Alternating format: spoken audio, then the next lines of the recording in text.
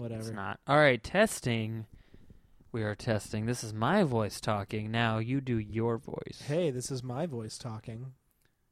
Now you do your voice. Okay, this is my voice talking now. We all sound slightly identical. I like that even stand-up comedians are able to yes and if they really have to. Yeah. Hey, I'll have you know I have taken 3 improv classes. Oh, okay.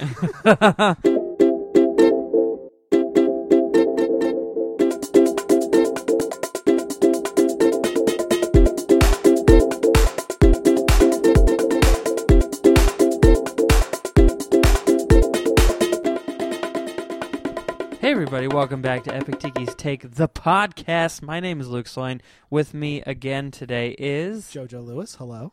And... Eric Krasner, and I just want to say to all my fans out there in Krasner Nation, thank you for getting me back on this podcast, okay?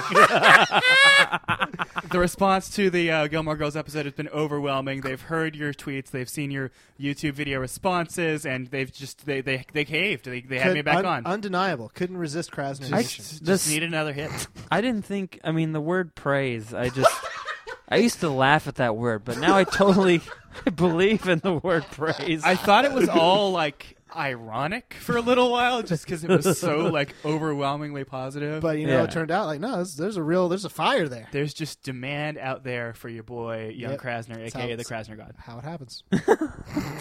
I had like a really stupid joke that I was trying after I went to that open mic in Oakland at that really new sweet movie theater. Do you know what I'm talking about? Oh, the new Parkway, sure. Yes. And they had like musicians that were like hosting sort of.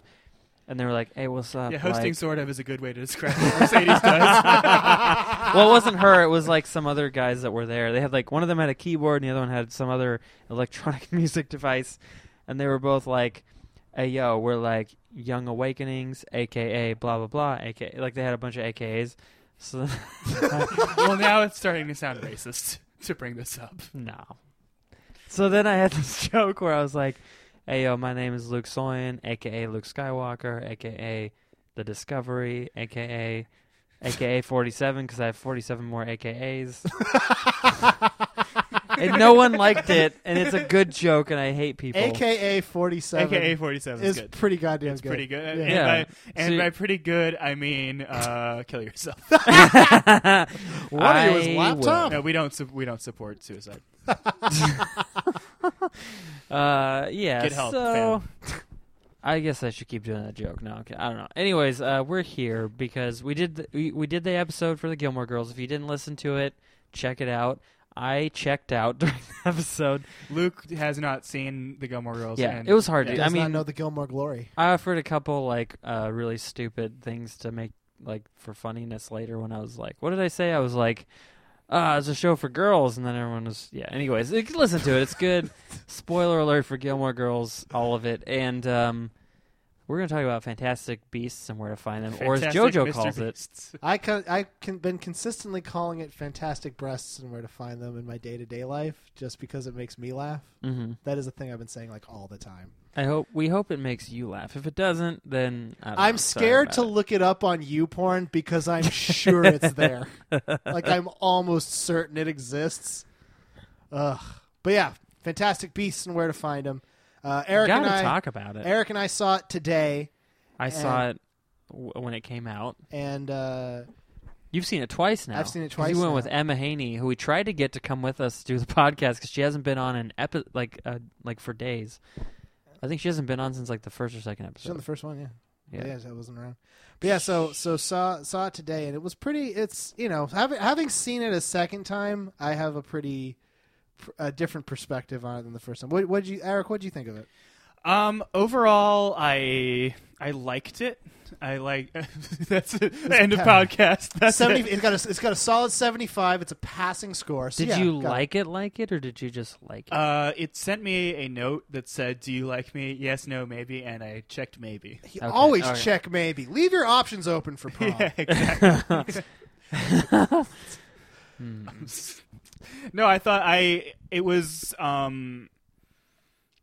it felt like it could have been just unnecessary, could have been a cash grab, and they really tried to like push it just a little farther than that and take just a little more risk than they needed to. Just and, a little bit. Yeah. It felt like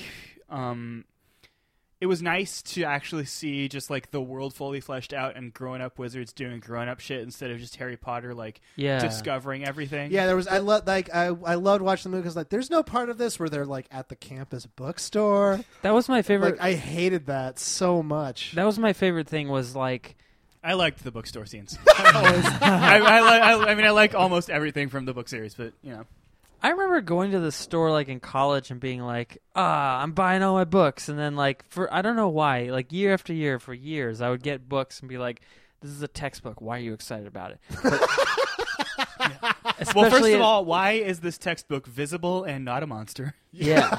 Why is it not trying to bite my hand off? And also, like when it crunches, like pages fly out of it in little bits. Yeah. No, but yeah, no, I really did enjoy that. Like that we were beyond the school part now, and we're seeing like a fully graduated wizard like doing his job, living in the world. Like I mean, a bunch of them, you know, like it was cool.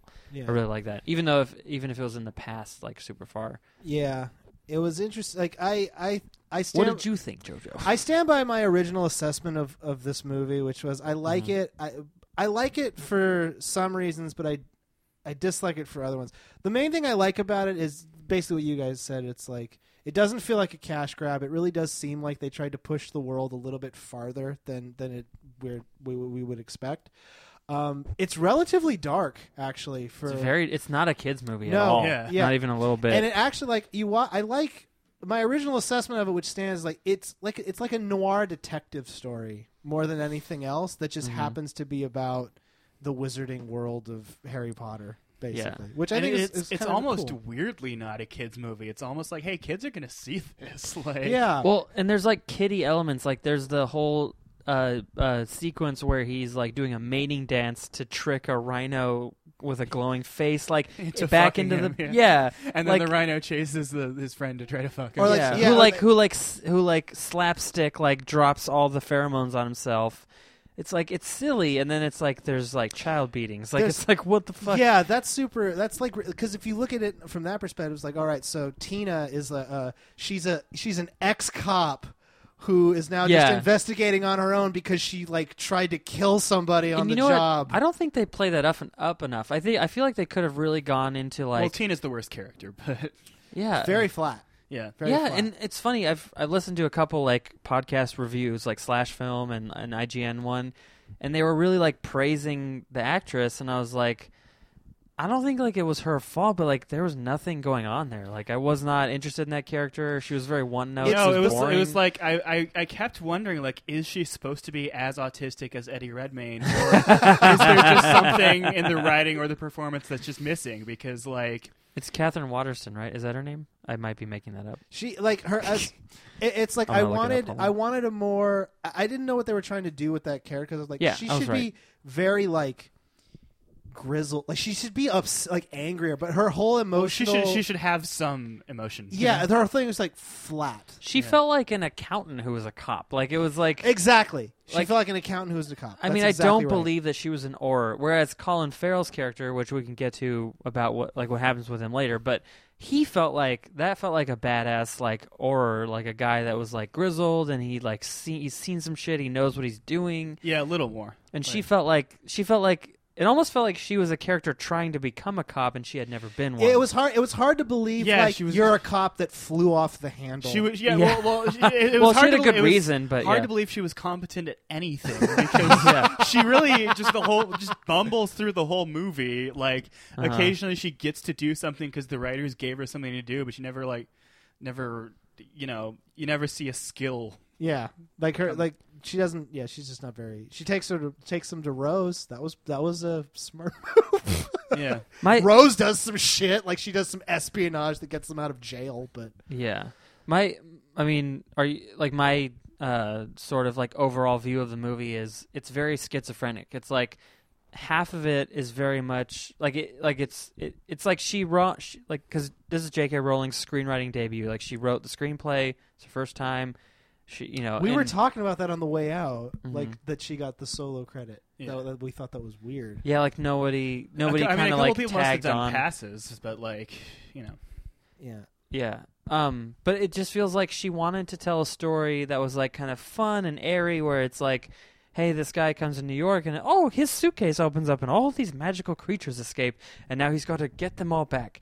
And then there's also like this undercurrent, this like really creepy, like there's this family who's out there like protesting witches and wizards, and then they never really kind of tell you whether or not New York agrees with them. Like there's people there kind of like, yeah, and then you don't really get a sense of like, does everyone think this? Are they like crazy people? There was no religious tie-in, which it was like implied, but I think that they just didn't want to kick that hornet's nest too hard. But I kind of feel like they should have, like, I mean, artistically. Like, I know obviously like they want to make money and they want the movie to do a certain, but it's like, I feel like if you're going to tackle that, like full on go into it, like these people are like super crazy Protestants or Catholics or something. Part of me feels like this movie didn't like schizophrenic is a good word. Like it didn't know who it was supposed to be for. Yeah. Well, it's like you have a lot of Harry Potter fans who grew up reading the books and now like us, like we're adults now. So it's like the movie's great in that like the tone is great, but then it's also like there's kids who I don't know. Yeah. So like 15 minutes in, let's start explaining what the movie is. So there's a book in the Harry Potter universe called Fantastic Beasts and Where to Find Them, and it was written by Newt Scamander, and that's the main character of the movie. And like a book version of it did come out, and it was this little 50-page book for charity. So it's all about Eddie Redmayne as Newt Scamander, who's like the Temple Grandin of wizards. Like he's very autistic, and that gives him the power to talk to animals. And he goes to New York. Real quick, like I want to, like, I really liked his performance, but I don't think his character should have been the main character. Because I really appreciate, like, I thought it was really cool that we got a movie where the main character has autism, sort of. Like, I don't know if they didn't say he has it, but, you know, you get the sense that he's kind of an oddball. Like, he doesn't look people in the eye. He's awkward. I really like the way that he played the character, but it didn't work. He's just the cutest little guy. He's just a little, cute. He's just a little ginger. But it's like, if you want your movie to pop and to have, like, charisma, like he wasn't, he would have been, he's an excellent side character. I don't know if I agree, because he was like deeply likable and interesting, and like he was fascinating to follow. That is true, but it's just like in terms of like, I mean, the people who are compelling in this movie are very few. Like the character Graves was compelling. That was interesting to me. Yeah. And Kowalski was interesting because I could feel like him. Like, oh yeah, he's discovering this as we are, basically. If you've never seen a Harry Potter movie. Someone, one of the IGN reviewers was like shitting on him, like he didn't do enough. Like he was just like just so his mouth was open. The Muggle, or in America, nomad. For a guy with no magic, when he did a lot. New York, Well, he's very central to the plot. He's just like a classic fat fuck. When he has a dream of opening a bakery, like I mean, I think early on they establish like you kind of feel for him. You're like, you know, times are tough. It's the Roaring 20s or the 30s. I forget which. I think it's the 20s, right? It's the 20s. Yeah, and you know, like, there's a lot of it's pre-Crash. Yeah.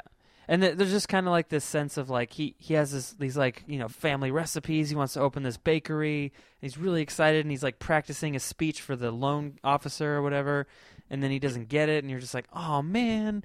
And like I don't know, I felt like I usually what's the actor's name? Dan Fogler. I usually don't like him and stuff. Like he's a little much. But like in this movie, he was really great. He really was. He was the window into the wizard world for us, I feel like. Yeah, and I feel like as a window, it was pretty. Like he was a very clear window. He was funny at times, and I did like him show like his reaction to stuff, which was always kind of like awe and like with wonder. Yeah, he's just constantly going around like, "Get a load of this! Wow, would you look at that?" Yeah. I really appreciated that. Yeah, plus, and like the scene in the movie that really made me like him the most is when they're in the speakeasy. And Rose is like, "Are there other no mages like you?" He's like, "There's no one else like me." Yeah, and he takes the giggle water. And he just goes, I don't think her name is Rose. Yeah, the giggle water. I think her name that was amazing. Was her name Queenie? Yes. Is it Queenie? I keep thinking it's Rose. For some reason. No, it's Queenie. So thanks for correcting me, because like for months, for a month now, I thought it was that one name. No. What I like about him is that he steps into this world and he's like overwhelmed by it, but he also immediately starts claiming it and starts doing shit, and he's not like a yeah. He steps in very easily, which I think was kind of like, it was cool to watch. So the four main character. I don't know why I keep trying to impose order on your podcast, but like no, it's good. We need there's Eddie Redmayne. There's Tina Porpentina, whatever, who I think she gets some shout outs in either the canon books and or a couple of these supplemental books. I think she's like big backstory character. But yeah, she's really nothing. And then Queenie, her sister, who might be the best out of all four of them. For sure. She's a Legilimens. She can read minds, and she's like really sexy and flirty, but like not objectified necessarily. Like she's the classic the breathy dame. Who's she's like ditzy, but also like in control and like because there's that whole sequence when they're all captured and she's the one that busts them out. She busts them out through like she uses her seductive powers, but also she's just like smart. She uses her seductive powers, her mind reading. She uses all the cards she has in her hand. Like it's great. I feel like she should have been the Auror, like her sister. Like she should have been the main sister. Yeah. And like I would have, because she had more personality and she was more fun to watch. And like I feel like she ultimately like she got to do that. Like that was an important role. But I mean, like before that, her character's kind of like relegated to like secretary or something. She's like relegated to like weird girl who likes the chubby weird guy, which some people were shitting on. I thought it was great. I thought it was they had chemistry. They were great. Like, yeah. Whereas Newt Scamander and the other girl didn't have any nothing. chemistry. Well, and at the end they sort of were like, oh, they're gonna like each other. There's a part where he like as soon as he says, I can deliver the book to you personally, and he like touches her face, and I was like, romance. That's what romance is. Yeah, it's just touching the face. It's like he was selling it, but she wasn't. Basically, again, it's like I couldn't tell if she was supposed to be as awkward as him or. It didn't seem like that. It seemed like she was supposed to be like this grizzled ex-cop, like you were saying. She felt like a Ditto that didn't know what it wanted to turn into. It's like Pokemon reference because she was just very bland and never really had any direction besides like wanting to be like go back to being an Auror. And like it wasn't the actress's fault. I don't think it was the script's fault because she had a really compelling story. Like she got kicked out of being an Auror because she was trying to like she hurt a Muggle for hurting another person. Like she did a good thing but got in trouble for it. She took human law into her own hands when she was only supposed to be enforcing wizard Sharia law. So she that's very true. That's very accurate. Yeah, and but that you say that and it sounds really compelling, and then you watch the movie and you're like, like I don't care about her. Because when we see her, we don't ever get to see her like grapple with any of that. Like we don't get to see enough of her to like. Plus, she kind of really give a shit. She kind of fucks Newt over a couple times, like when she brings a suitcase into the Makusa meeting. Yeah, well, also and then they get arrested and then sentenced to death. She barges straight into their like parliament room. Yeah. Somehow like thinking it's the president's office. Like, that's no one stopped her. And then they get sentenced to death, and like the way that they kill wizards in America is like inventive, but also creepy as fuck. Yeah, because it's like they take a beautiful it's like a giant memory, pensieve, and but with something else mixed into it. But then with like acid, acid pool, it's like weird. Hop in, it looks fun, and then melt. But yeah, they also like get sentenced to death in a secret trial that like they get executed immediately after, and it's like I'm pretty sure. Like American and British wizarding are supposed to be democracies. It's like what is this, Nazi Germany? And they're like, what are Nazis? What are you talking about? It makes me want to agree with Grindelwald. Like, we need to delete what's going on and like whatever he wants to do. Well, Grindelwald is sort of the shadow villain. The Magneto problem. He's the Phantom Menace of this movie. He believes that wizards are the master race, but he kind of has a point. Because they are more powerful than humans, and like it is know kind of more stuff. It's kind of weird that they just hide their existence from humans instead of like at least trying to work with humans, if not. Yeah, like it's kind of like the interesting thing about the Potterverse or whatever is like they're trying to hide the whole time, but it's like why don't they just come out and then have their own country? Like I feel like they would have a magic spell against a nuclear bomb. Like they could just like whiz it away to like space, Yeah. Well, it does seem if you want to.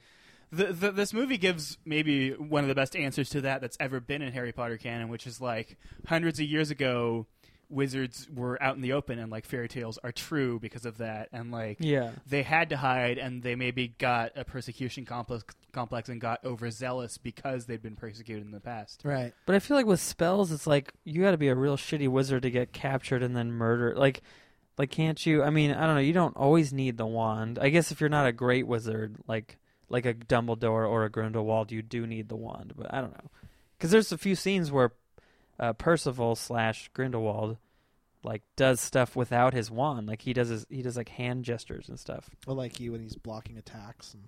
Yeah, but even like there's a thing like when he heals Credence. Well, yeah, like super he uses powerful. just his hand. That's canon. Like Voldemort never uses a wand, pretty much, and like yeah. until Well, he the gets the movies Elder uses Wand. all the time, but yeah. But okay, so going back to the thing like the schizophrenic aspects, it was interesting because when you watch the movie and I had a flashback to like watching Game of Thrones, and the reason why is it's like there's a lot of actors in this movie who share like no scenes together, like pretty much like across like the only character who's kind of has his hand everywhere is Graves. That's the only character who's kind of interacting with everybody. Well, Newt does too. Kind of. Eventually. Yeah, but it's also like... Well, sort of everyone comes together in the end. But yeah. Like they have that sequence with, I think it's like Martin Sheen, right? What? Like, who am I thinking of? There's like a... He does look like Martin Sheen. It's not. If it's not him, it's like a good look. Wait, tell me what you're talking about. So the newspaper. the powerful human family, where like one of them's a... Oh, newspaper no, publisher. that's John Voight. Oh, shit. Cool. Yeah. Yeah, So, I forgot about that storyline. Like, that's how weird that story is that I completely forgot they even it's existed. because that storyline like didn't make sense in the movie. It Like, didn't no, matter it's not either. fair. Like, it's because ultimately the didn't fact even that lead to everyone's anything. memory was eventually going to be wiped means that storyline didn't mean shit. It was almost like they were there to show you the threat of, like, what if humans knew? Yeah, but then you know from the Harry Potter movies that humans don't know. Like, so they're not going to find out. Yeah. I was fully prepared to do this entire episode of this podcast without mentioning John Voight one time, or his because I forgot. I completely forgot, and then his son dies. I mean, I like the angle that humans are sort of dimly aware of witches and wizards, because of course they are, and like they're always a threat to witches and wizards because of that. But like, given what we know about the future from the Harry Potter books, it doesn't make sense. Like, Yeah. Or it's not, or at least it's not as scary as it should be, because we know Well, the how threat it turns That's out. true, but the threat of exposure isn't really there because we know, like, that eventually people don't know. Yeah, you're right. We don't have to be afraid of it in like the grand, like cosmic level, but it can still be like scary at a personal level. Yeah, I mean, we could still feel the characters fear, But like any movie about history. You know, we know the ending, but we like, don't. But we don't even get that even, because all we really get is. Okay, so the newspaper guy is upset because his son gets murdered, and now he kind of wants to find out what happened. And at the very end, oh my God, look there's magic, and there's a big bubble, and then everyone's memory gets erased, and they show us the thing with the newspapers to imply that all the pictures are gone too. Yeah. So there's no proof that anything happened. And so it's like, well, then why the fuck is this here? Like, why is this in the movie? It doesn't need to be here at all. Well, I guess we doesn't just need to said it was exist. like sort of like the representation of the threat of like what if they did know. So it's like kind of embodying like why But the whole they're worried about but the it. whole expression of the threat just like negates itself. Well, it's also Yeah, like like it does- it's we're like, we're it's like worried washed about away. nothing. there's also this sort of like fake tension according to the magical rules of the universe, where it's like, oh, we can't wipe all their memories. Oh no, we can, because of this literal magical potion that Eddie Redmayne discovered earlier that we Well, he didn't has- know the powers of before. He also has like it was a Thunderbird, right? Or hippogriff, I think. Or No, a griffin. it wasn't a hippogriff. It's a thunderbird. Okay, yeah, I think it was a Thunderbird because because that's what. I don't know if they name it in the movie. I don't I think feel they like do, I so- heard it later. Pontiac, yeah. Yeah, Well, what? that makes sense. It was a Ford Fiesta. A Ford Fiesta bird. It was really racist when they just started playing. No, and I think the idea was that like that's how they made Newt the hero at the end, was that he had like because in the movie they set up this whole premise of like the Makusa's very against animals. They like you're not allowed to own any magical creatures. It's illegal to bring them into the country. That's the other thing, which is like one thing that is based on only the internal logic of the universe is like, oh, we can't wipe their memories. Oh, wait, we can because of another MacGuffin.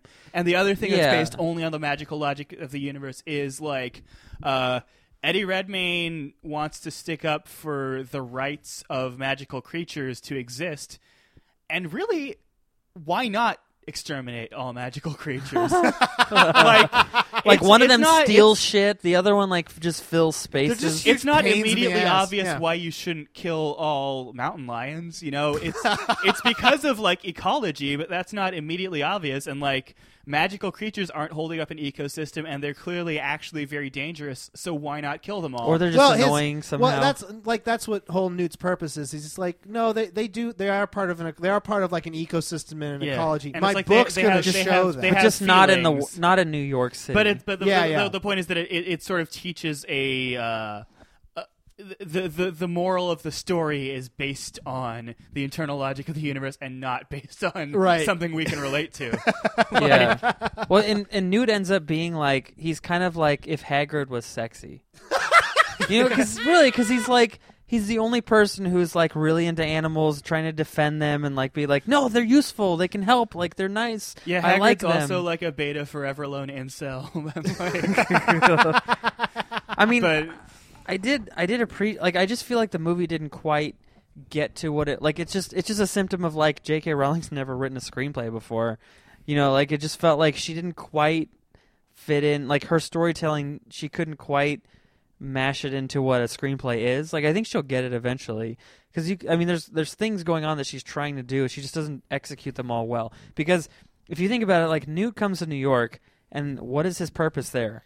They don't. Well, like he just kind of tells you like one, he's trying to buy something for his friend, like a weird, which is a lie. Yeah, That's and then a the lie real he's reason, telling. he's going is to take the Thunderbird to Arizona, and it's like I heard this on another podcast. They were talking about, it, and they're like, if you can just apparate everywhere, first of all, why are you getting off at the Port Authority and going through customs? Like, you don't need to do that. You're a wizard. You should just teleport off the boat into New York. Second of all, you could teleport from the boat to Arizona. Or if you can't go that far, like just do it a bunch of times till you're in Arizona. Like, why the fuck are you going to New York in the first place? Well, there's reasons wizards don't apparate everywhere, and they need port keys, and they need Flu Network, and all that. Like it's, but they don't have those in the movie. There's enough MacGuffins in Harry Potter, and enough like bullshit reasons wizards can't apparate everywhere. Because did they tell you? Wait, how far can they go? Do you know? Like, I don't know. I think it gets farther. I think it gets more dangerous the further it is, and I think there's like, I mean, it's because you could end up like in something. Yeah, well, it's like why doesn't everyone apparate everywhere is a question that would come up so many times in the entire series that there's a million excuses. I know there's got to be an answer. Like I just haven't read the books enough to remember it, But I'm sure it's in like books 5 or something. There's more than one answer because like apparating is dangerous and like they talk about accidents, right? Like where people are apparated into each other. Squinched, I think it's called. So like I can see that when they all apparate together, I'm like, how do they not? I actually thought that it's like the teleporter thing. It's like, how do you keep everything together but separate? Like it doesn't make sense. Well, I like squinched as like it sounds like such a nice word to describe such a horrifying thing that could happen. It's like, it was just a bit of a squinch, and it's like, wow, now Margaret and Jenny are like the same person.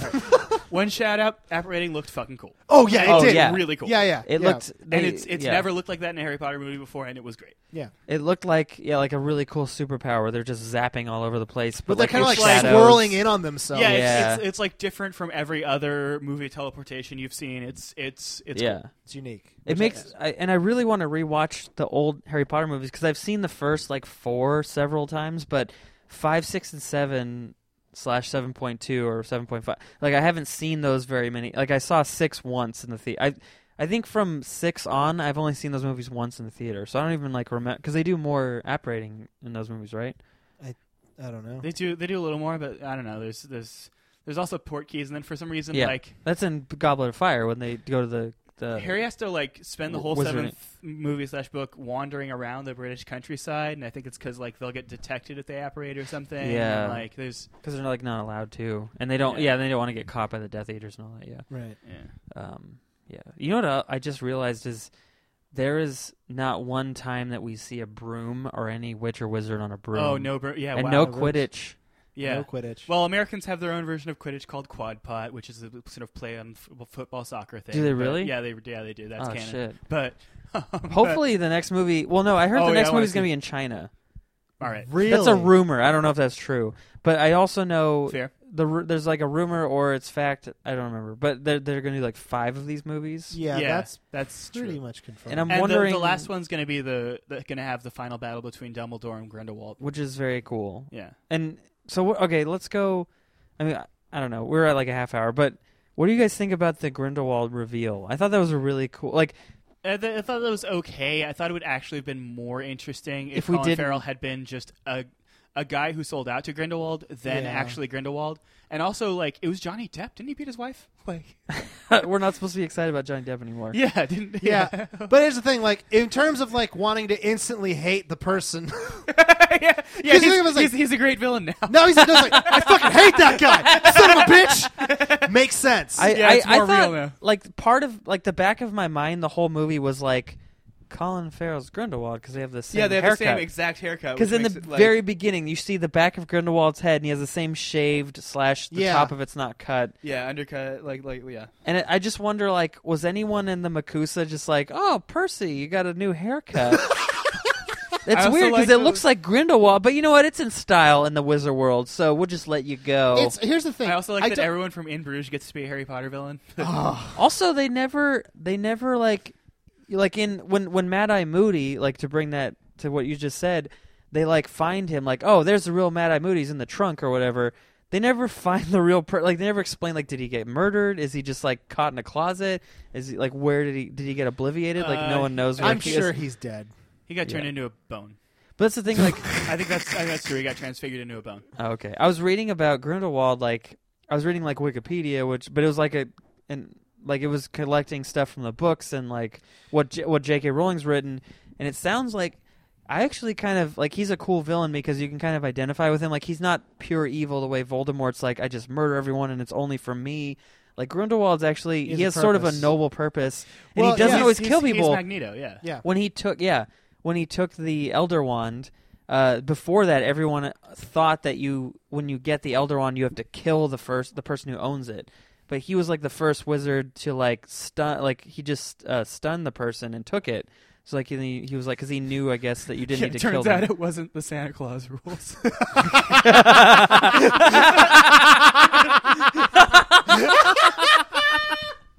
High five. So That was a Awesome. good reference. The thing I didn't really get from, because here's the thing, I'm not as deep into my Harry Potter lore as I know I'm supposed to be. And yeah, the problem I'm is, like, fluent. I is- didn't. Yeah. I did not get, because all they really have is they make Grindelwald out to be like this magical terrorist, which I can understand that, like on, He's like on an abstract idealist. level, yeah. Yeah, but we make it never- seem like he's blowing shit up, because from the montage they're like, oh, look at this explosion, Grindelwald. Like, they make it out like he's an extremist. Well, that's like a really weird. yeah, we the never opening, see what Grindelwald did wrong. No, which- we never do. All we see is that opening part where he blows up a bunch of people in front of a house, which, who cares? They're trespassing. Yeah, we've seen these people for 2 seconds. It's a stand your ground state Yeah, that yeah. I mansion's bet in. those Oars didn't have a warrant for his arrest, so fuck those guys. And Orant. But but I get no sense of, like, other than that montage where I kind of got like, okay, they're setting up to be like a kind of a terrorist figure. I don't know why he's important, because I haven't read enough Harry Potter. I yeah, didn't read which is Fantastic- which like, is I don't know. almost so, which Well, is you know- almost like they might actually be giving us hints that, like, until he totally goes bad, he might not be an all villainous figure. Like, he might be doing some good, and we've only heard the other side of the story. Well, but I was reading about it, and like he went to the school. What's this? Durmstrang. yeah, He went to Durmstrang, and then he got kicked out because he was doing these crazy experiments on like other students and shit. Mm. So they're like, you're a little too crazy for even this place, because because that place was a little dark anyways. Yeah. But they were like, calm well, down, it's bro. in Romania, so it's all like Yeah, they got Draculas and stuff there, Yeah. probably. Anyways, so they kick him out, but then he and Dumbledore, like, they have a huge history, and I think a lot of fans speculate that they were lovers because, I thought as I thought, everyone I knows, thought J.K. confirmed. I that thought they they just were are lovers. lovers. Yeah. well, she confirmed that Dumbledore's gay. I don't know if she confirmed. No, I think she has confirmed that. Okay. Yeah, I think So- it might even be in the 7th book. Okay. I need to reread it. I started rereading them, and I got to 4, and then I just got lazy. Yeah. Well, gonna so do it someday. I guess I've been wanting to talk about how, like, I think J.K. Rowling deserves a lot of credit for, like, you know, now given what's happened the past couple years, for writing a book series that's like pretty explicitly about fascism and neo-fascism. Like, she turns out she was like really prescient level, because like Grindelwald, like Umbridge. there's a German Hitler. There's like a wizard Hitler who like gets defeated in 1945, and then like in Yeah. the late 80s, this But he wasn't trying to nativist, exterminate racist people. British movement rises up, and that kind of lines up with the BNP, and like Yeah. so it's One thing that I really like about her depiction is the way that like the bitch ass fucking liberal government just caves. Like Cornelius Fudge just could have put a lot more resources into it, and he just didn't do shit for anyone. It's Obama, and like I thought you were gonna say he's like Jimmy Carter. Like Umbridge is like Umbridge and fucking Percy Weasley are just like examples of these horrible people that like crawl out of the woodwork whenever like when one of these strongmen arises. Like you're seeing that now, like fucking Reince Priebus and fucking like Steve Bannon, like and Dumbledore is Bernie Sanders. Well, it's interesting to read about the history between Dumbledore and Grindelwald because like they were lovers, they were best friends. They were like really both like Dumbledore was on board with the whole like wizards should rule the world, yeah, benevolently. And Dumbledore was like on the nasty side, like he was also messing around like with dark magic. And it wasn't. And I feel like he was more like he just was idealistic and young, and then the whole thing happened with Aberforth and the sister, I forget her name, and the sister gets murdered in the duel. Spoiler alert, I don't know. It's in the books, right? Yeah. So that's when he like kind of turns on him, and then Grindelwald like goes away, and I guess he goes to America, whatever happens. Then eventually they, he fights him and they have that crazy 3-hour duel or whatever it is. I'm really excited to see like who they cast for Dumbledore, what that's going to be like. Like, okay, who do you guys think they should cast? Because we have Johnny Kit Harington. Really? Yeah. Because they cast Johnny Depp as Grindelwald, and this is the 20s, and he's like a 50-year-old man. Yeah. So, like, because I feel like Grindelwald might be I feel like he might be a little bit older than Dumbledore, but I feel like they're mostly the same age. Maybe like 10 years older. Yeah, I could see Grindelwald being a little older than him. Did they establish their age range? I don't know if they do. It's on Wikipedia. Yeah. I mean, again, I know it's Wikipedia, but I mean, I think people police it enough that we can trust Oh it. yeah, the fanfic community is very serious. Yeah, keep don't that mess shit with, straight. Don't okay? mess. We're gonna get so many hate tweets already. Oh yeah, just because we're talking. How dare we talk about it? Yeah. So here's something that like Dumbledore was born in 1881, so he was 115 or 16 when he died. Now let's see. Grindelwald. He was like 40. Wald age. And he's already in charge of Hogwarts? Like, what the fuck is going on with that school? Okay, what is going on with my computer? The fuck? All right, give me a second. I gotta find this. You guys keep talking. Okay. So this is really exciting podcasting. Killing Luke is killing the podcasting. It's not loading. We could be talking more about the movie, but I just like watching, commenting on what Luke's doing. Wikipedia. I never get to see someone else look at Wikipedia. It feels like does this happen every episode where Luke Googles something? He keeps his computer open, but keeps his internet connection off. So like the Googling always takes a long time. Yeah. But like the backstory for Grindelwald aside, like the movie did not establish for me like why I should give a shit about any of that. Like the only like if I part of me just wishes like Graves would have just been Grindelwald, then I could have some context. Because I know he like not that he became a different actor like really bothered me. Yeah, well, yeah, that is.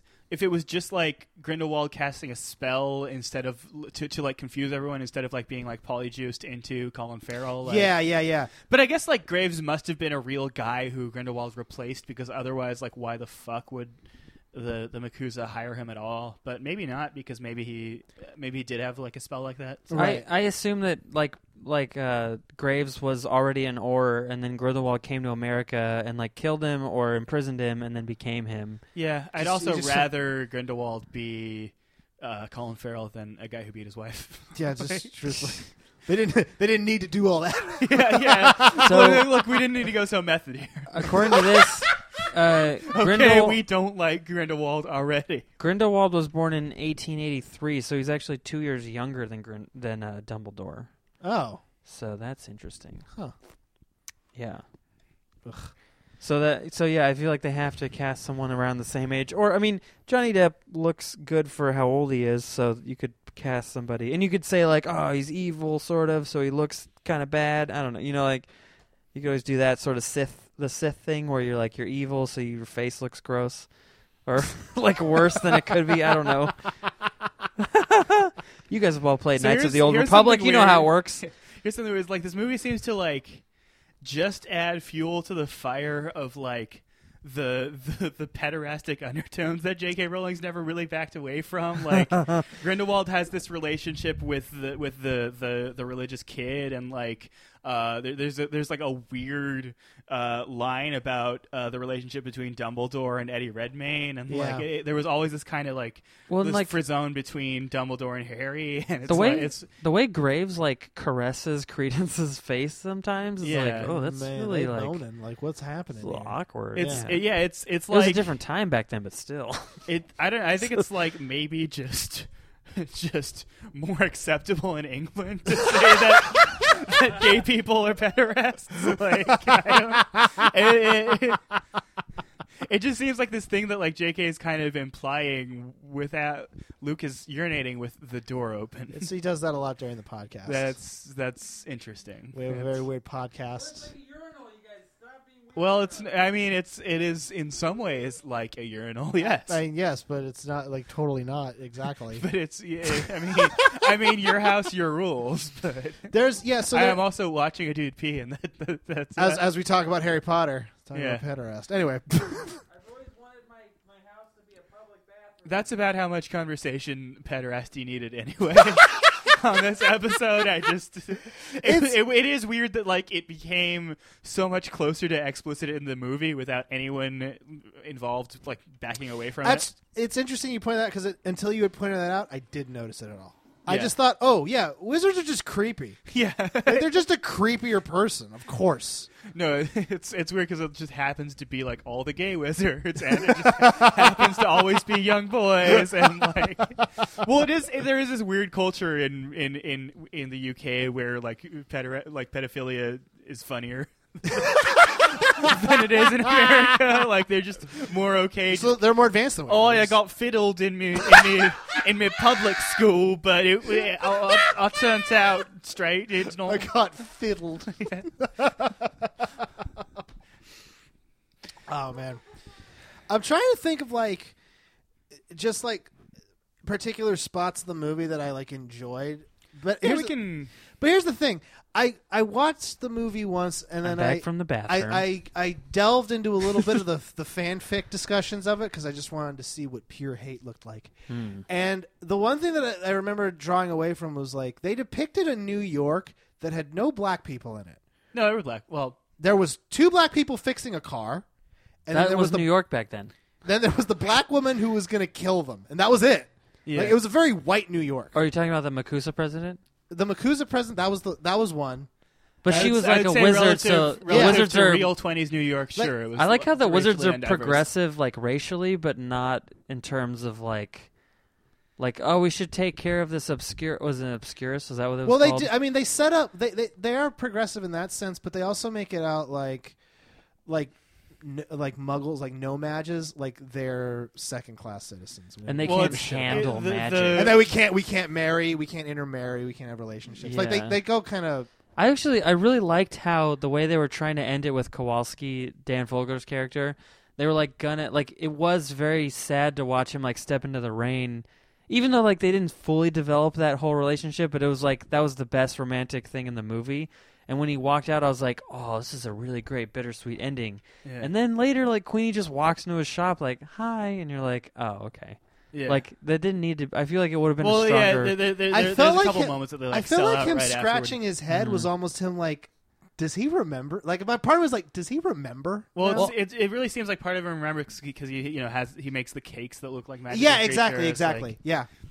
I bet it's one of those. It's like a spell where it's like if you get enough jogging of your memory, it like goes away. Like you see enough of like her face and like he knows some stuff, and then you could just. Kind of maybe there's even a counter spell. It's like a Westworld. It's like Westworlds have these memories that can come back up if you like prod them enough. Also, please don't spoil it. I haven't seen this final 2 episodes yet. I haven't. Now that the whole season's out, I can sit down and watch the whole thing. I've seen the whole season. I'm not going to spoil it, but here's my hot take. I hate any kind of fiction where the point of it is to figure out what's happening in it. So like, I mean, just like around episode 8, Westworld was great, and by the time like 9 and 10, that was just revealing all the twists. It was like, okay, fuck this. So there was like 7 or 6. Well, let's not get into it. Cause they measure success in the number of minds blown. Yeah, which is just, it's just in keeping with all of Chris Nolan's other movies, which all suck. But Chris Nolan didn't have anything to do with it. It was his brother. I thought they were both involved. I think they talked about it like the brother does the writing. It's John. Well, Jonathan the big Nolan. 3 people are like Jonathan Nolan, J.J. Abrams, and then this woman. I forget her name right now. Let me look it up. I kind of Time to look it up again, for some guys. reason, I thought they Luke both Soin worked is on it, looking like- up shit. What did you say? For some reason, I thought they both worked on it, but it doesn't matter. I don't think he did. I think it was. It's okay. We're talking about Fantastic Lisa Beasts Joy. now. We can talk about Fantastic Westworld Mr. another day. Beast. Yeah, and Where no, to Find. Fantastic Beasts from the West. Just to clear And up, where in no, the world no are Chris they? Nolan, only Jonathan Nolan, the American one. I still don't know why one of them speaks in a British accent, one of them does not. It's very confusing. But yeah, great show. Check it out. We'll talk about that. We should do another episode next week. Yeah. Westworld. Sure. I talked shit, but it is worth watching. Yeah, no, for sure. Yeah. Well, okay, so other than like the severe like lack of just white, it's only white people in all of New York like that. The first time I watched it, I didn't notice it at all, and then after someone pointed it out, I was like, this bothers me on a fundamental level. Yeah, because it makes like all the extras, because they made some diversity choices. some. I mean, well, also all the 4 main characters are white, and Yeah, all the like Makuza has like a lot of diversity in it, like in that scene where. But that's like the UN. That's yeah, not just exactly. Yeah. That was the one that's like, oh, it's just they're all from around the world though. Like that's Yeah. why.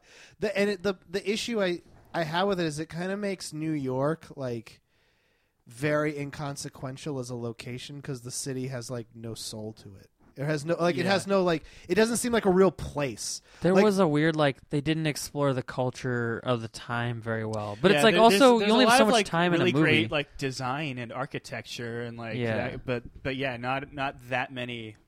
Well, it's kind of like how people- much you only have so much. Like you have like a Kowalski has to 2-hour kind of stand movie in for everyone in New York. Right. Exactly. Yeah, and then I mean the one Well, sort yeah, of you only have a 2-hour movie, but how has everyone else in history solved that problem? Like, It's Yeah. like, there are movies that have a much better sense of place without. totally yeah. And I think it's hard to balance. Like you have the magical beast storyline of catching all the beasts again. You have the creepier dark story with Credence and Graves and Grindelwald and all that stuff. And then you're trying to set that up for like the future movies, and then it's you this- also have like you want to balance like the awe and the inspiring, awesome coolness of it, and like showing you the time period, and Yeah, it's kind of the problem with a lot of these franchise movies where it's like you're trying to you have fundamentally this could have just been a movie about they have to find some fantastic beasts that are lost in New York, and then they layered on this gritty noir plot, and then they layered on this overarching plot that only pays off if you watch 4 more movies. So it's yeah, like, and that like the 3rd or 4th or 5th movie is going to be like World War II, and then also like Dumbledore versus Grindelwald. It's going to be like that's going to happen. Yeah. But the thing that gets me is like they did do some stuff in the movie that kind of led me to be like that seems like a New York thing, like, and I say that because like I don't know which boroughs they were supposed to be in. I think someone pointed out like it's supposed to be Harlem where they are, but it's almost all Manhattan. yeah, that sounds about right. I mean, I think the bank's Lower Manhattan, and they go to Central Park once, and then Just once, and where it's empty, there's no one there. yeah. There's kids skating, but they disappear. I mean, the only part of the movie that I felt like had a lot of like cool style is when they're in like the speakeasy. The Speakeasy was great with the jazz with and House like, Elf Billie Holiday. Yeah, I was like, this is cool. Like, I like. Can we seeing talk this. about Ron Perlman's reverse fingers? Like, what the fuck was going on with his character's fingers? I just love that Ron Perlman. They just had him not wear any makeup or CG. It's just him. Oh, Pure Ron Perlman. Which one? I feel fucking crazy now. But which character was Ron Perlman? He was the guy who owned the bar who was like, Oh, sure, yeah. What do you need to know? Yeah, the But house that elf. guy. Did Yeah, you yeah, notice I his fingers were like literally bent backwards, like fingernails that grew too long? It was so weird. Yeah. I didn't understand what that was. I mean, it might be like a house elf thing. I don't know. Like, I don't know. That was. I liked that scene because it really like. yeah, It was like part of me was like, this is cool to watch. There was like actual like tension and actual like sense of place, and it was like Harry Potter, but it was different. Yeah, like, yeah. That was kind of. It was like the most Diagon Alley part of the movie. Yeah. Yeah, for sure. Yeah. Definitely. Like they like to. I don't know. I don't know. I thought the CGI was good, but there were times where I was just like, this is definitely CGI. Yeah. Like the Obscurus to me was like the coolest looking effect. The Obscurus looked great. I love the concept. Like I think J.K. Rowling is so good at developing these like magical things that relate to character, and like the Horcrux thing is so smart. Like I feel like I don't know if that's been done before, and I'm not just not noticing. I was just thinking earlier about like Dementors and how great they are. Like, yeah. Because it's like they mean something, and they're kind of like it's more than just like creepy or like a weird idea. It's like it like ties into the characters. Like Horcrux is like the desperation of Voldemort to live forever is like he's gonna literally cut his soul into pieces and put it into like his objects. Last resort, though. Yeah.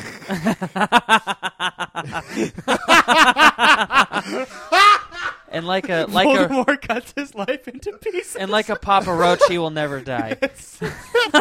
Last resort, suffocation, no breathing. But no, I mean that's such a cool concept. Like for a villain, like if you think about it, it's like that's so intense. She heard that song, was like, I got it. That's the character.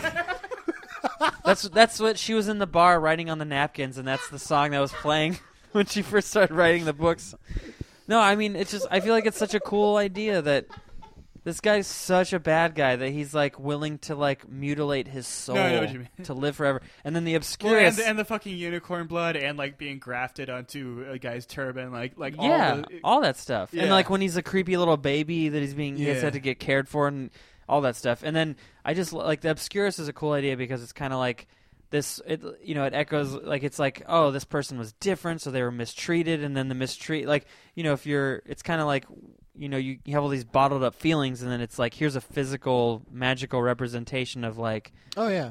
I mean, I don't know. Like, I know it's easy to explain. The fact that the Obscurus was Credence instead of Modesty. Yeah, it was such an uninteresting twist that I don't know why they even bothered with it. Like, yeah. I mean, it was like I was watching it and I was like, it's got to be the creepy girl. Yeah, and then I was mad at myself for not being like, obviously it was Credence the whole time. I was like, oh, it could be the creepy girl and it could be the guy. Like I was like, and I don't care. Like, oh, okay, yeah.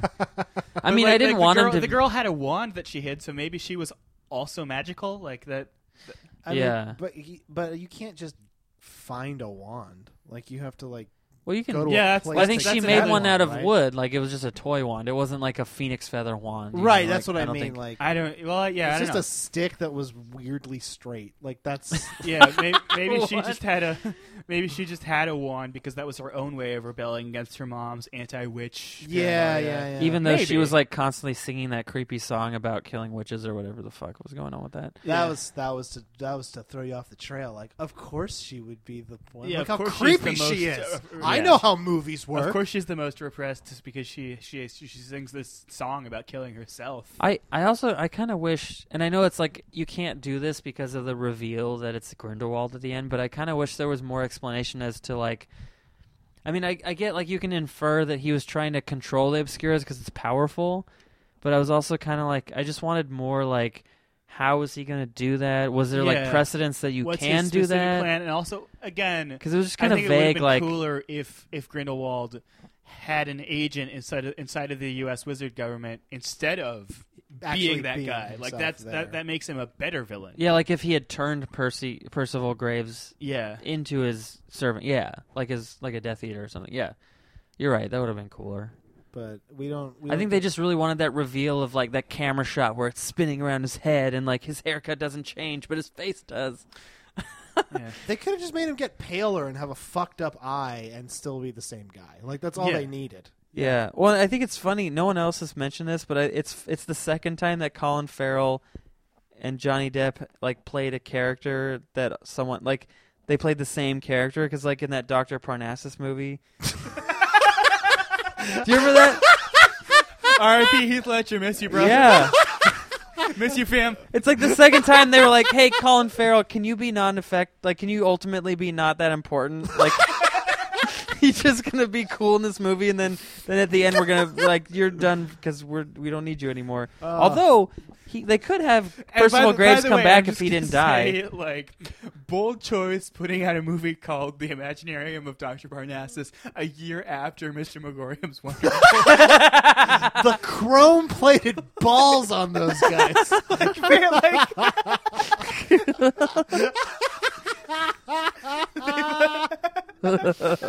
At some point in the market testing, they must have realized how badly they fucked up. But they were like, Terry Gilliam's so weird, we can't change his name, he'll get mad at us or something. He'll be like, it's either this or my Don Quixote movie that's never coming out. Which one do you want it to be? I guess it's the one with Heath Ledger and all the other sexy actors in it. Because Jude Law was the other guy, right? I thought that I never saw three that. other actors completed Heath Ledger's role. It was Johnny Depp. No one saw that. We haven't seen it. No, I know, but I'm saying it was Johnny Depp, Colin Farrell, and I think it was Jude Law. Yeah. Huh. But yeah, no one's seen that movie. I kind of want to now, just to like be able to reference it properly. I think you did a pretty good job. I think that was one of the best TIGP reps that have ever been dropped. Anyway. The imagine, and you're the first person to abbreviate it like that. I don't even think Slash Film Podcast has done that. Oh, genius. Devendra's, he's going to tweet about us. Okay. I'm trying to think of like. I mean, it's like as a film, like it's so like I feel it's so disjointed that the only way I feel like I could really take anything away from it that I could appreciate other than just like, oh, noir story, is if I was really up on my Harry Potter stuff, which you guys, by to the me way, is somewhat bothersome. Wait, yeah, I mean, sorry. I was going to say real quick interjection. Samantha Morton was the creepy woman. I don't think anyone noticed that was her. Like, she's such a chameleon. Anyway, sorry. Yeah. What were you saying? Just that, like, I don't feel like, other than it being a noir story, that this is an important part of the Harry. I didn't get any of the gravity, and I just didn't take a lot from this film. He didn't even like write down notes for his book. Like, it was like, I thought that was the point. Was like, this is the guy who wrote the book. Like, there's got to be a point where he writes in his journal, like, this is what Thunderbirds do, or whatever. He just kind of has a draft of the book, and then at some point he's like, okay, I'm going to release the book now, and it's like, well, Yeah. are you gonna write it, bro? Like, Did you write it already? And the whole movie was of no consequence to whether or not the book exists. The whole movie, he just has a single handwritten draft that he's just carrying around. Yeah, with him. or just his notebook or something. It's like, But, I could just go turn this in now, but you know what? I'm just going to go to I'm just America. gonna caper around New York and get into some wacky scrapes first. You know what else is funny is there's like someone else on another podcast pointed this out was he like when he goes to the Port Authority or whatever and he has like the Muggle switch on his suitcase. Why doesn't he just always have that on until he needs to open it? I think because it only works on Muggles. But I'm saying like when Dan Fogler gets it and opens it and all the creatures get out, he could have just left the switch on. I mean, no, but it's like, why don't you always like lock your iPhone? You know, it's like I do. Okay, Unless it's in my hand. But I mean, you see what you see my point. Like, I some get people it. Just fuck up. Like, Yeah, no, totally. But it just was kind of like there's a lot of weird little plot holes. I mean, it's fine. There were so many good things in this movie, though. Yeah. No, there was, ultimately, like, it's a very fun, entertaining movie. It can drag in the middle, but it's like it's intriguing. I'm excited to see where they go next. The animated wizard ads are fucking sick. Like the ones that those are really interact with cool. each other. Yeah. I don't remember Eddie that. Redmayne doing the mating dance was awesome. That was he really was really good. That part could have been really stupid. That could have been like Jar Jar Binks-ish, Yeah. but it was actually really fun. No, I liked Eddie fucking my boy Eddie sells every single thing he does in that movie so well. Yeah. He was great. I'm really curious to see, like, is he going to be the star of the next film, or is he going to be like relegated to like a side character? Like, I heard rumors that it's going to be set in China. I think And I don't know what's going to happen next. I think it's going to like branch out into different, like the Marvel movies. I think there is going to be a Fantastic Beasts 2, but there's also going to be like other movies that star other people, but maybe he makes a cameo. Like, Yeah. I'm fine with that stuff too. Like, I like the shared universe thing. I mean, as long as you do it well. I'm really excited for Kong Skull Island. That looks awesome. and that connects to the Godzilla. I love that you Godzilla. brought that up because we saw an ad for Kong Skull Island, and it was dope. I The really John, wanna see that the movie. first trailer, I was like not sold, and then when they put John C. Reilly's character in it, I was like, "Fuck yes, this movie's gonna be awesome." What do you mean skull crawlers? I don't know. I didn't like that name. Yeah, Yeah. I never said it out said it out loud. It's so stupid. Dude, It is weird that like there's a King Kong movie where the moral seems to be that the Vietnam War was bad. Like, I What don't a know weird I don't know if we need combination, another yeah. movie that says that. I think we got them.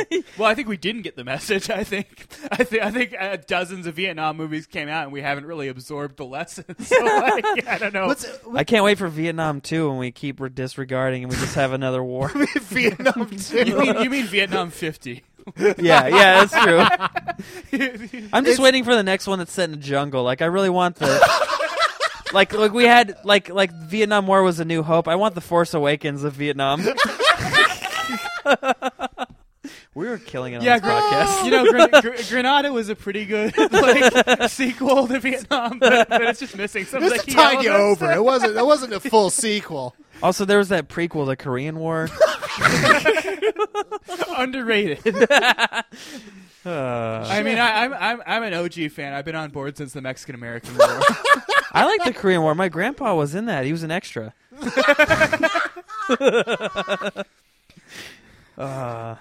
There's for real though. Like next year, I do this every year. I get really excited about the next year of movies, but like I thought you were gonna say you get really excited The for next the next year year of of wars. Oh, Yemen's gonna be fucking sick in 2017, dude. I can't wait for Afghanistan to keep going. See the concept art's great. Yeah, My all those previews that those drones have been doing. I can't wait for season 12 of Afghanistan. Well, it's like I thought they'd wrapped up the Iraq saga, but now they just keep churning out more and more material. Yeah, no. I mean, Kong Skull Island, Spider-Man: Homecoming, Guardians of the Galaxy. I mean, there's a lot of things next year to be excited about. And I think what sucks is a lot of times you're like, oh, that's going to be exciting, and then it comes out and you're like, eh. Like we all thought Independence Day Resurgence might be like it might be the good bad that we were waiting for, and it ended up being meh. Like I didn't even see it. Yeah, it's weird. I didn't either, but like it's weird because like it had Goldblum in it, and it was still like Yeah. I think it needed Will Smith, and I'm really mad that they didn't try to schedule around him with Suicide Squad. Yeah. I don't think it would have been that hard to be like, we'll wait another 6 months and then we'll put it out at Christmas time. Just to You get can't him in the release a movie called Independence Day at Christmas time. You can. Think about the insanity that would Look, be. Iron Man 3 came out in May, and that was a Christmas film because it was a Shane Black movie. And also, it's underrated as fuck. Everyone hates it. I think it was great. I like that. You know what's weird is I just realized that like the shared universe, like as a concept, I totally forgot that like that was a Godzilla thing originally. Oh yeah, no, I mean Completely forgot there's about it. 2 shared universes that no one knows about that are coming, no matter whether you want them or not. And one of them is the kaiju thing with. But that's already been a thing. No, but I mean, for, like you. but now America owns it. So it's Yes, gonna be now better. we paid for it. Legendary is like it's like Godzilla, King Kong. I don't know what else, but we're working on it. Well, I don't know if Mothra's getting a movie. I saw a thing a while ago though. They listed like at least 4 movies, but the other one we're getting, and we don't have to talk about this, but The Mummy is part of a monster, like a Universal Monster shared universe, and the first one is apparently Dracula Untold, and then there's going to be The Mummy, and in the Mummy movie. There's like the mummy, the girl who played Jayla in Star Trek Beyond is playing the mummy, and then Dr. Jekyll is in that movie, and it's Russell Crowe. That's awesome. And then I don't know who Tom Cruise is playing. I think he's just playing generic action man who survives a plane crash. But Well, the thing about all these like cool shared universes is that it's exactly what I dreamed of as a kid. That And, every like- movie like, was connected. As a kid, I was like, what if there were like movies based on comic books, and like, what if there were like, like what if they were all in a shared universe like the comic books are? Wouldn't that be sick? What if there were a million Star Wars movies? What if nerds ruled the world? And it happens. I think I had a monkey's paw or something. We and all I did. just want to apologize to every minority in San Francisco for making that wish, because I was 8 years old and I didn't know what it implied. Look what we did to the jocks, though. I mean, they're like irrelevant now. No, they've just started sucking up to us, and like, I think I did this as at Empire Comics, like as a riff, but I was like, my theory about Zack Snyder is that he was like a jock that got like bested by nerds in high school. So he got to like he learned, he's tried as hard as he could to learn nerd stuff, and he became a movie director, and then he's systematically like ruining franchises. So like he did like Watchmen, like, and then there was like weird stuff we didn't like about it, and then like Batman vs Superman, he's like, Batman is ironic, and he just like is ruining it because he got fucked up by nerds. if you think nerds aren't still working for jocks, you've never worked for a tech company, because like they've given us just a tiny bit more money, a tiny bit bigger share, but they still own everything. Ugh, thrilling. But I think the oil barons own everything. Yeah, those guys never died. I think it's the lizards. Yes, those two. Those guys. There's lizards, oil barons, jocks. Zack Snyder. Well, he's a jock. So. Well, we had 8 years of nerd president, and now it's back to jocks, baby. But like the sad thing is, I don't think Donald Trump. It's like a weird jock who's never played sports. No, yeah, exactly. I was gonna say he's not a real jock. He's just like personality-wise a jock. I don't know. Yeah.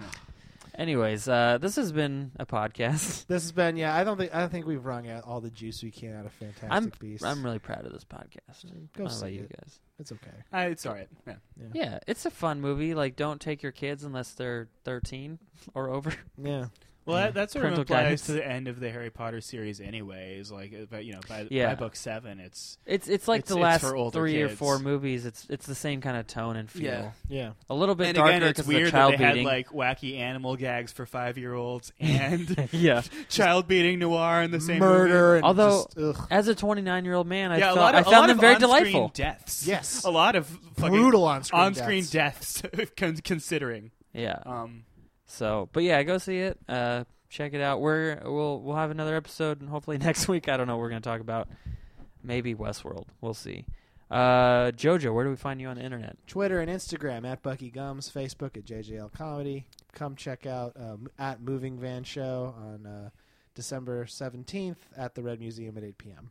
Dope. Empire Comics, you want to plug that again? Are we releasing both in 1 week? Yes. That seems like a dumb move on our part. But Hey, Joe Rogan does it all the time. yeah, it's true. And he's very successful. So this Friday, whatever week it is that you hear this, 1120 Fulton Avenue, 8 p.m., Empire's Comics Vault, bunch of comedians, last one of the year. It's going to be a good time. Do it. How about lights? Ooh. Yeah. Yeah, since mine got stolen and we couldn't use them. Yeah. I remember you asked me, and then I went down back to the house to get them, and I was like, they're fucking gone! And then I had a horrible day again. Yeah. Oh, that was terrible. You're welcome. Eric, where do we find you on the internet? Eric with a K Krasner on Facebook, Krasnerocalypse on Twitter, and if you're ever in Oakland, come to my show Critical Hit at It's Your Move Games and Hobbies. Next one's December 17th, then New Year's Eve, then weekly starting 2017. Really dope show. Super fun. Get there early. It's fun if you're performing or watching. It's such a good show. The bathroom is the bathroom still right by the stage? Oh, right behind the stage. Great Yeah. place. To That's have like diarrhea. old comedy spot layout. Yeah. So It's actually pretty well soundproofed. I've never heard anything coming from in there. But yes. It's just awkward when you have to walk past Yeah. to go. Yeah, and there's a line sometimes. There's like 3 people waiting while someone's on stage. This is our second time getting bogged down talking about Critical Hit when we're trying to sign off. In the same day. Which show. I'm sure the fans love. It is a good show. Krasner Nation, you're welcome. These guys have both done it. They It's both it's did on great. Telegraph Avenue, which is in a Childish Gambino song. So go there. And Luke, where are you on the internet? I'm at Epic Tiki Comedy on Twitter, at Epic Tiki on Instagram, Luke's on Facebook. I do another podcast called The Sexy Podcast with J.R. De Guzman of MTV and Comedy Sell Central out. fame. Tell him to write a joke sometime. Jesus. Yeah, he's such a terrible joke writer. And go to our YouTube channel, youtube.com/Epic Tiki Comedy. We put out a really funny interview where JoJo interviews the one and only J.J. Abrams. It's pretty crazy. He does a great job. Lots of lens flares. And we're gonna have more sketches and stuff soon. Please stay tuned, subscribe. We love you. I am gonna be on Stand Up Nerdy December 30th at the Comedy Spot at 8 p.m. DeJan Tyler's headlining. We got Keith Olajens and Damian Harmony. JoJo's gonna be on it. Kim Martell. I don't think I'm forgetting anyone else. That's it. And then January 4th, Comedy Conch at Luna's Cafe at 8 p.m. Saul Trujillo, Michael Sella, Kim Martell, Emma Haney, hopefully Des Henderson, Mark Berg, and one more person probably. Anyways, thank you guys for listening. We'll be back next week, and we'll talk to you later. Bye. See you guys. Bye.